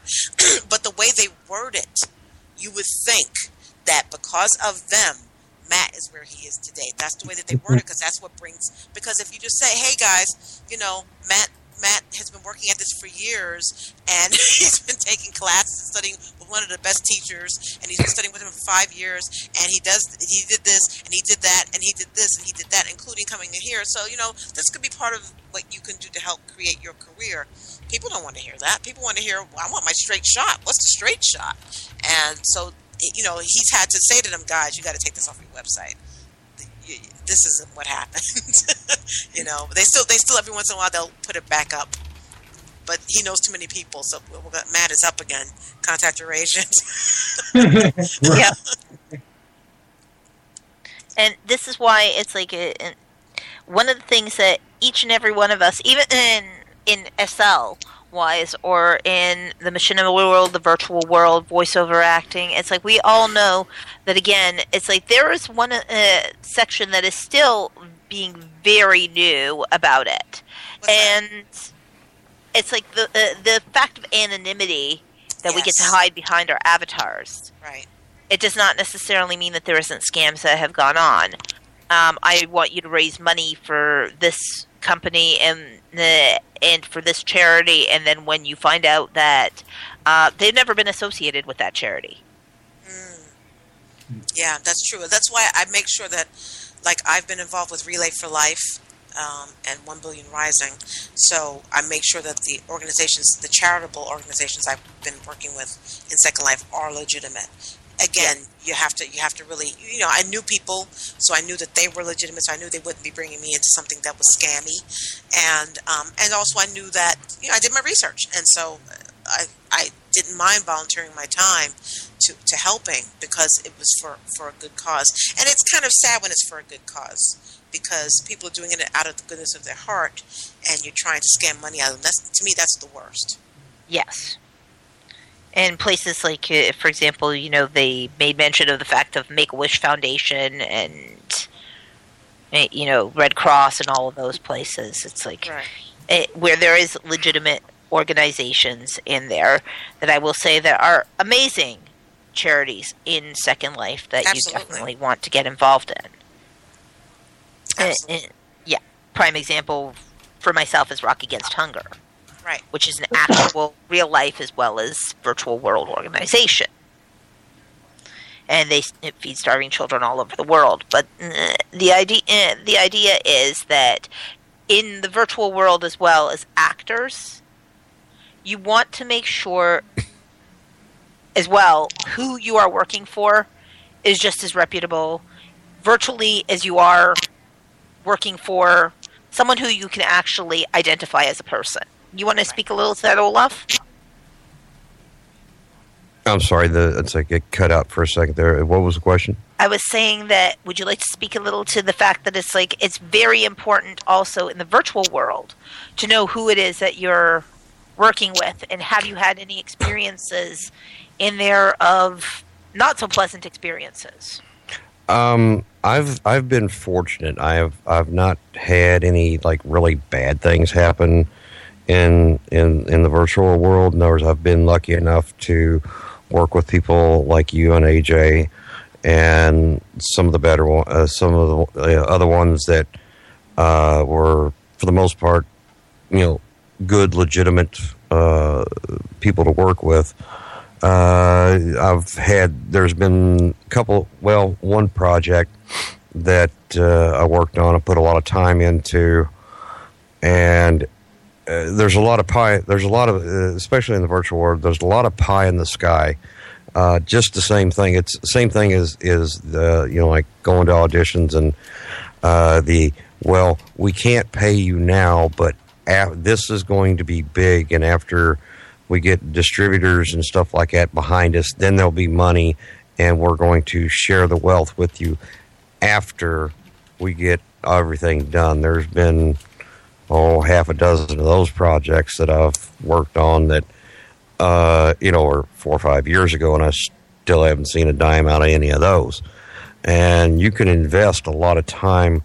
The difference, I don't know if it's an advantage or a disadvantage. Actually, I think I'm going to say it's a disadvantage to the virtual world, is you don't have to go anywhere. You're at home on your computer, but I mean, when you're working on these things, it can take a whole day. It can take 8 or 10 hours of your time, and you're stuck at that computer. You're stuck at your computer for that 8 or 10 hours. And, it may be once or twice a week that you're spending, 4 to 6 hours working on these projects. So you can wind up with, 30, 40 hours wrapped up of your time and never see anything out of it. And it just never goes anywhere. Definitely. So I mean, that happens. And, people, same thing in the virtual world, is they can have the best intentions and a great idea, but if you can't sell it to anybody, you've like I said, I've invested a lot of my time. They've invested their time, but my time's important. So, to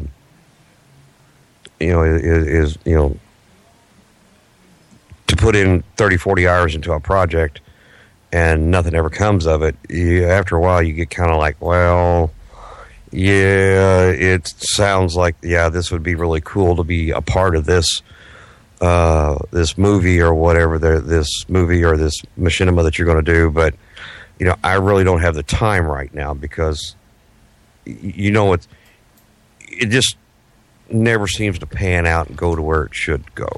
Mm-hmm. Yeah, it's funny you should say that, Olaf, because I've seen a lot of those. I mean, and I've done machinima, and I don't do it with the intention of it becoming this big thing.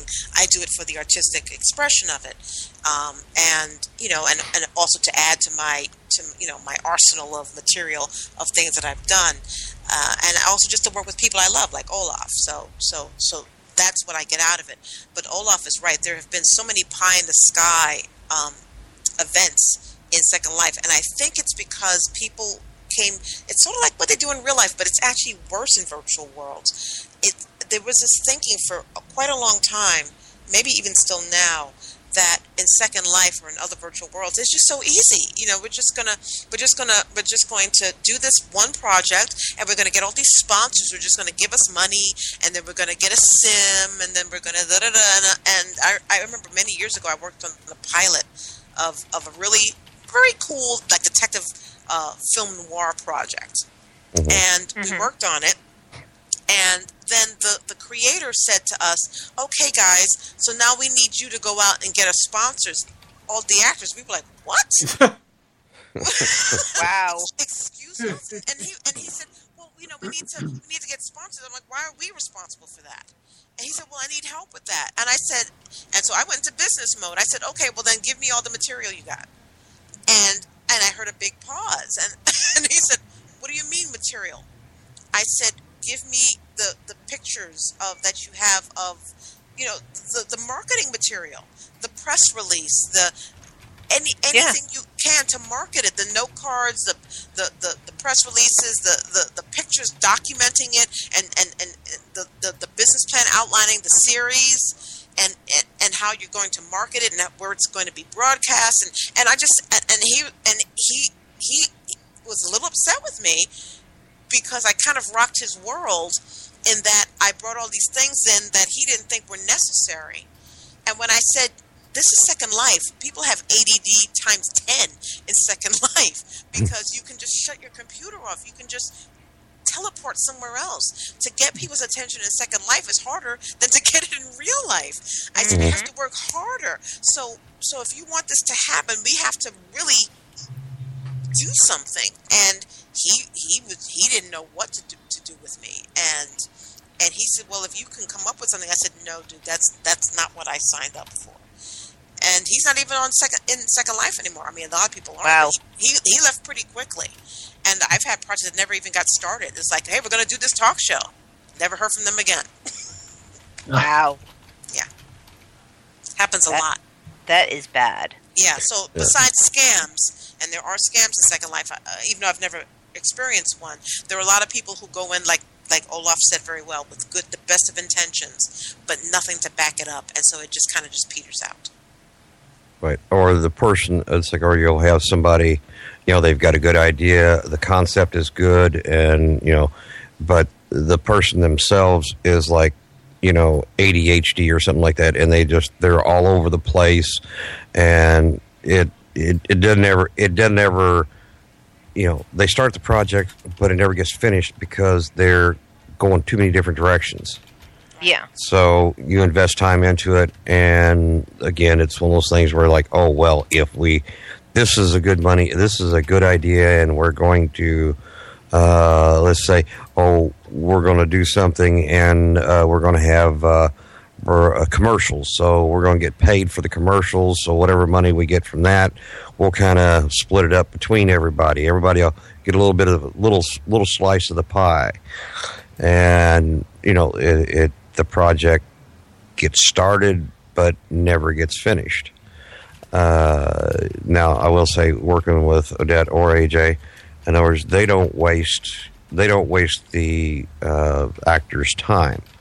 They know what they want done. They've got an idea, and and once you get done, they map it out. It's like, maybe an hour or two of your time, and that's about it. And they say, okay, don't need you sitting around here all day long. They know how valuable people's time is, so neither one of them waste your time. They're like, you're working, you get your shots done. Say, okay, we're done. You can go. Right. Well, you're volunteering your time. You're giving of your time to us. The least we can do is be respectful of that time. So, when I do a machinima, I storyboard it so that I know all the shots that I need, so that I can plan, so that people's time is not wasted and not just sitting around waiting. Now, there are things beyond your control, like lag and Sims, Sims go down and things like that. But within what I can control, I'm going to respect the person's time to the utmost. If I could pay them, I would. That's why I love working with AJ and with Odette, because they have things planned out. They've got it all worked out, and like, okay, I need you from this time to this time, and sometimes it may be a few minutes over or a little bit longer, but it's because of there's technical issues, not because they're not trying. But some of the projects I've worked on, you should have things ready to go when the actors show up. You should be maybe 5 minutes to readjust lighting or something like that. There's been times that one particular project that I was working on spent 2 hours because the light wasn't the shadows weren't in the right place or something, and they were moving the trees around and things like that. This is in the virtual world. You spent 2 hours. I'm sitting around with my thumb up my derriere, waiting to say to move my avatar from one side of the room to the other side of the room and turn around. Avatar. And I'm like, oh, this is doing the machinima in the virtual world, and I'm like, really? I've already told you I have to be gone by this time. I've given you an extra half hour. I've got to go now. I can't, I can't wait any longer. I have to go. I'm sorry. If you don't get the shot, you shouldn't have wasted the 2 hours trying to get the lighting right. Yeah. It can be.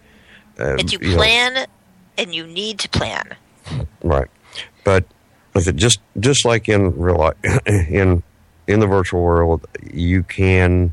There's the evil ones out there that will just scam you and take your time, and whether they take any money from you or not. Like I said, there's been times, like I said, I've invested 30, 40 hours into a project over, a month and a half or 2 months time. And, you might as well have asked me for money because you took 40 hours of my time that I got nothing for. Yeah. The old saying, time is money. Mm-hmm. That's right. In fact, it would have been better if they had taken your money. Don't be. Been like going, okay, you want me to do this? Here, let me give you $20, and we'll just call it even, and you just put my name at the end of it.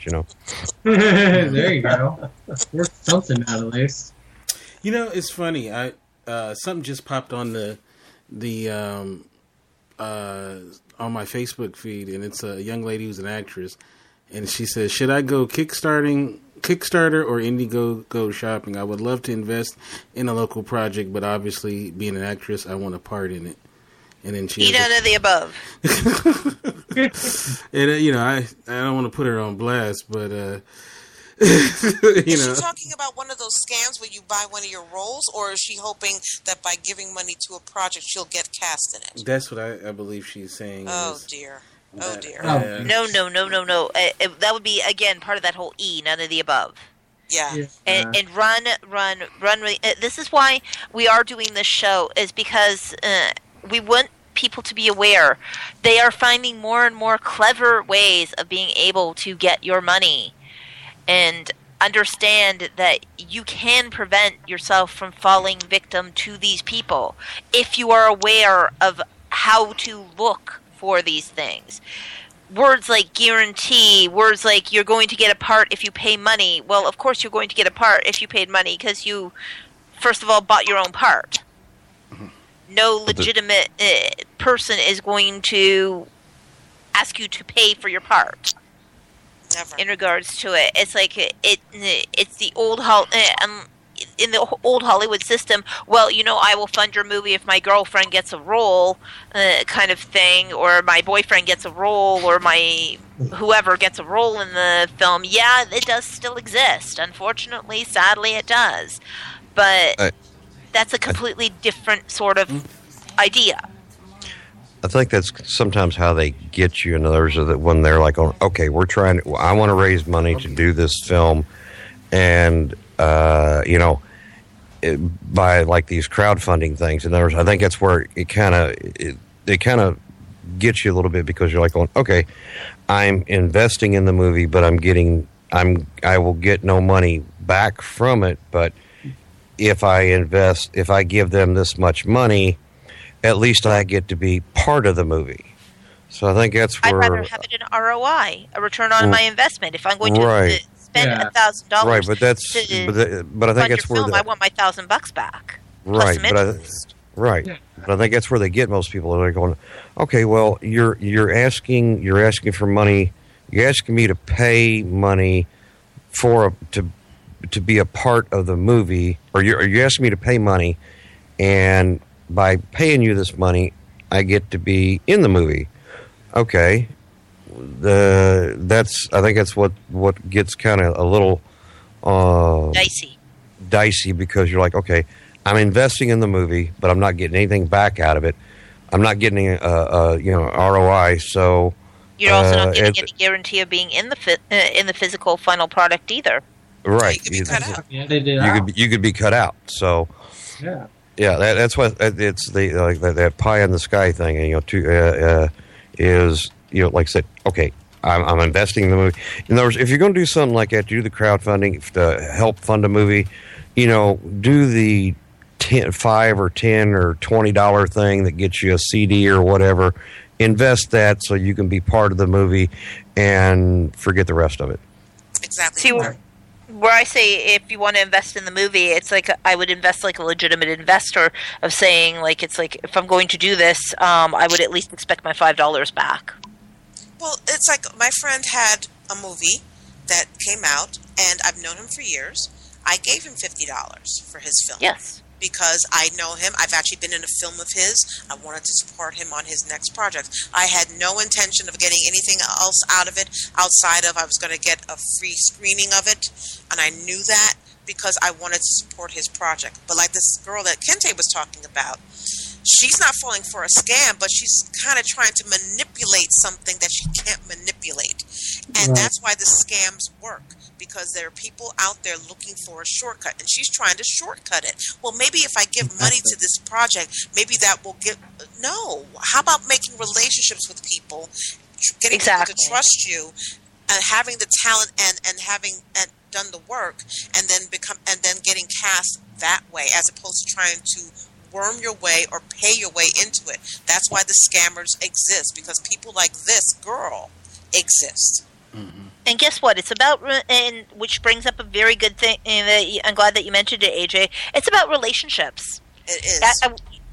It's like I'm hesitant to work with people who it's like I haven't had a face-to-face conversation with, or at least a Skype conversation with, something that has given me an assurance that I am not just doing this in the wind. Exactly. And in terms of the crowdfunding, my one thing that I've often said about it is that I'm sorry, but I don't believe in the crowdfunding. I will not sponsor crowdfunding for the reason of that I don't know you. Right. I have no idea who you are. You've never even had conversation one with me to tell me about your project. Why are you even passionate about your project? If you're not telling me that, if you're telling me that in a video, that's awesomely great, but why can't I have a conversation with you? Exactly. Before I'm going to throw my money at you, and it's like to understand what's your vision for the project? Where do you see it going? If I'm going to spend, and I know that this sounds petty, and it's like it's not meant to sound petty, but even if I'm going to spend $5 on you, I want to know who you are. Absolutely. First. Right. You know, it's like even the person who you give money to on the street for a charity or to a homelessness, at least you've actually seen these people. Right. You know, it's like when you're giving to a charity and charitable donation, in terms of that, it's like I at least have a face, a voice, somebody who I've spoken to. The person on the end of the phone when I've pledged to the Jerry Lewis telethon, it's like there's a real person on the other end. It's not, please press 1 for $5. Please press 2 for your $10 donation. Please press 4 for your $1,000 donation. Right. And they've been around a while.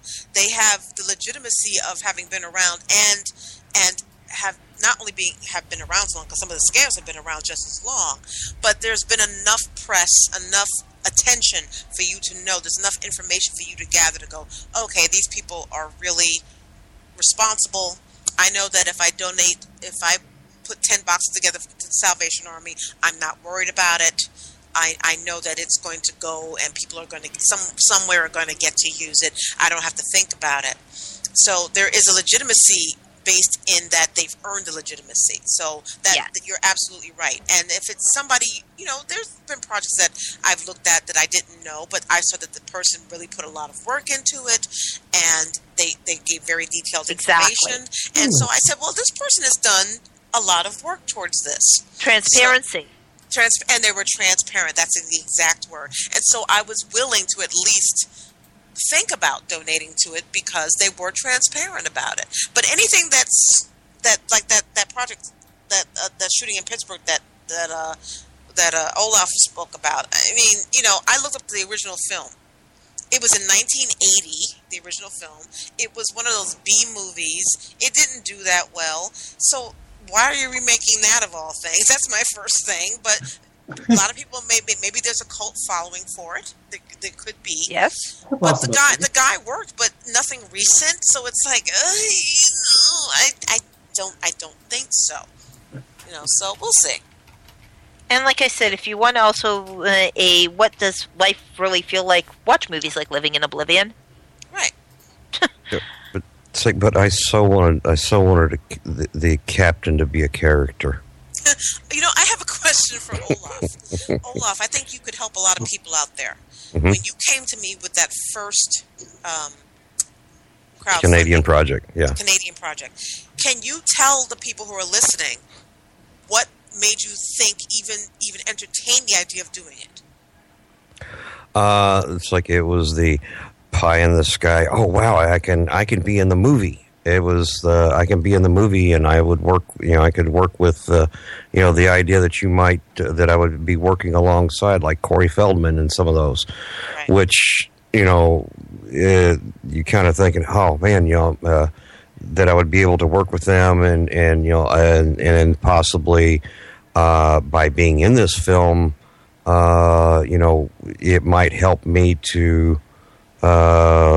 Might help me out some. It's like, you were in, I forget what the name of the thing was now, but it's like, you were in that movie. Yeah. It's like, I played this part, or, that. So, I mean, it was that pie in the sky, shortcut to fame, and thought it would be really cool to do. And so, I thought it would help me, and I thought it'd be really cool to do it. Like I said, it's just you get that kind of that. Oh wow, I can be in a movie.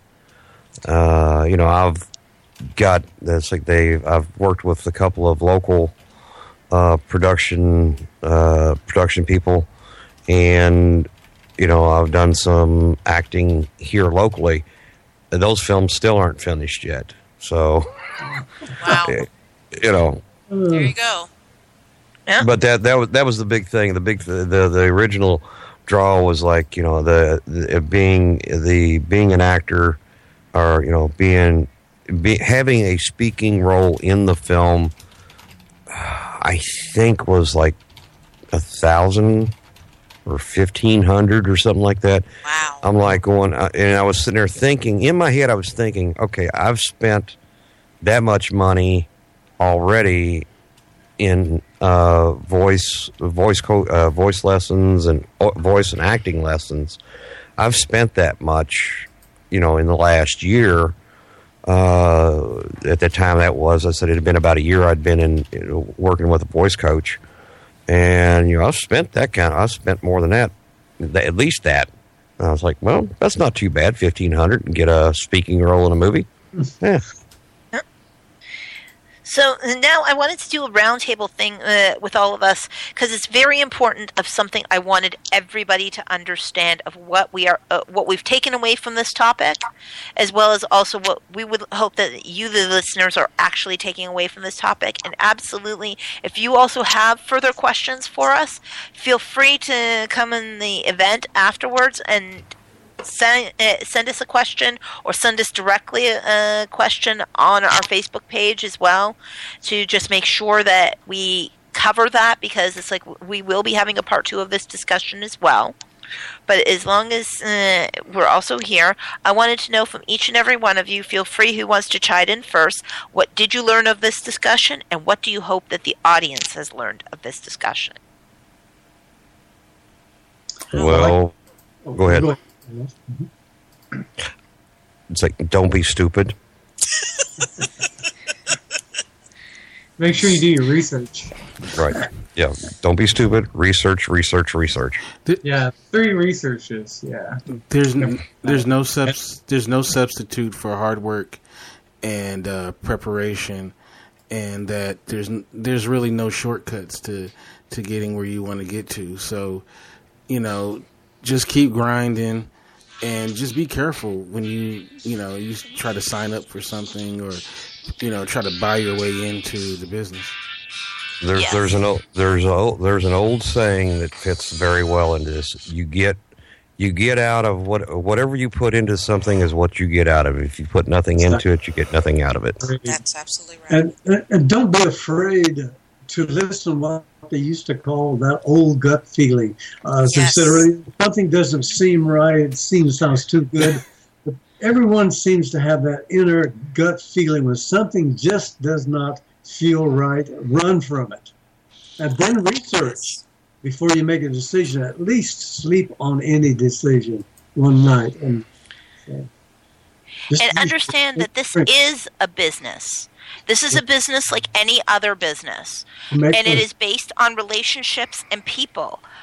Make sure that you understand all the aspects of a business before you jump in and say, I'm going to do this, I'm not going to. It's like, I'm going to trust people at face value.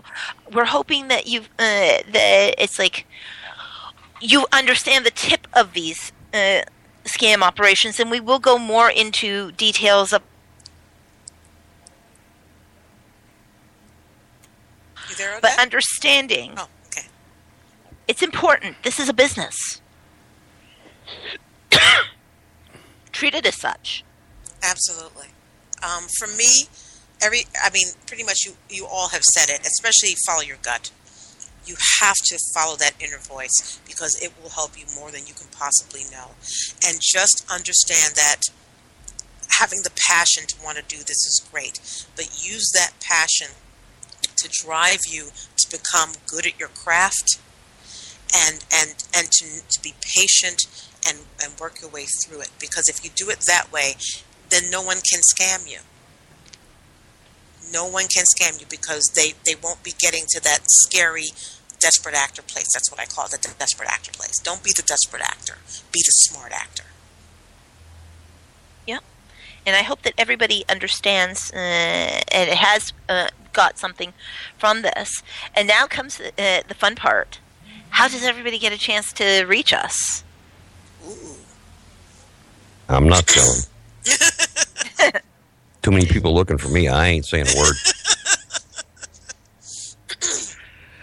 Well, I guess for me, you can find me on Facebook at Olaf Barbosa, and also on Twitter at Olaf Barbosa. The other place to find me is on Indie Radio. That's indyradio.org, and there's links to all the other shows that I do with Kente and Yardley and some of the other ones, but they're all on the indyradio.org show, our page. Here in, I don't know, coming up, next one I've got coming up is a radio drama, the part 2 of the Road Defenderville, which I am the announcer and Dr. P. That's how you can find me. Now, if you stalk me, don't stalk too close because I get nervous. This is AJ, Ava Jean Westland, so you can get me at avajeanwestland@gmail.com. You could get me at Twitter at AvaJean and Facebook as well. If you want to contact me with my real-life identity, which I have no problem with, my name is Gameela, Gameela, right? WRIGHT, and I'm GameelaWright.com. You can go to my website, see some of the stuff I've done, or contact me at Gameela@GameelaWright.com. And you can find me on Facebook as well, and Twitter.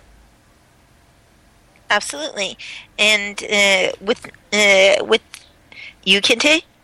Yeah, you can get me at Kente F. And I had a great time with chatting with you guys, and I'm looking forward to the next episode of Movie Time. Me too. And just as an FYI, just to let you know, with Rick and with Nathaniel, it's like as well. You can get Nathaniel at Nathaniel Lee. They also have a Facebook page, both Rick J. and as well as also on our website as well. Direct contacts of www.pastlivesproductionsinc.net. Rick J. is able to be contacted as well through Facebook, through also Twitter, as well as he also has a Instagram page as well, I believe, and he also does the Jefferson City art show as well, so you can get him through that site as well. And with Nathaniel, he also has his own website of Nathaniel Lee, and so You can also get him through Facebook as well as Twitter. And for me, you can stalk me through Facebook, Twitter, LinkedIn, Bizipedia. Oh my gosh, there is like 50,000 ways of being able to, including through the company website as well, and also through the show. And hopefully you will join us next time as we talk about this in part 2. Oh, and one more thing is the Movie Time with Grayson just has a Facebook page that just went up now, so go to facebook.com/Movie Time with Grayson. And thank you very much, each and every one of you. It's like I look forward to us having a part 2. Me too. Yeah, me too. I enjoyed it. Thank you. All right. Thanks for listening.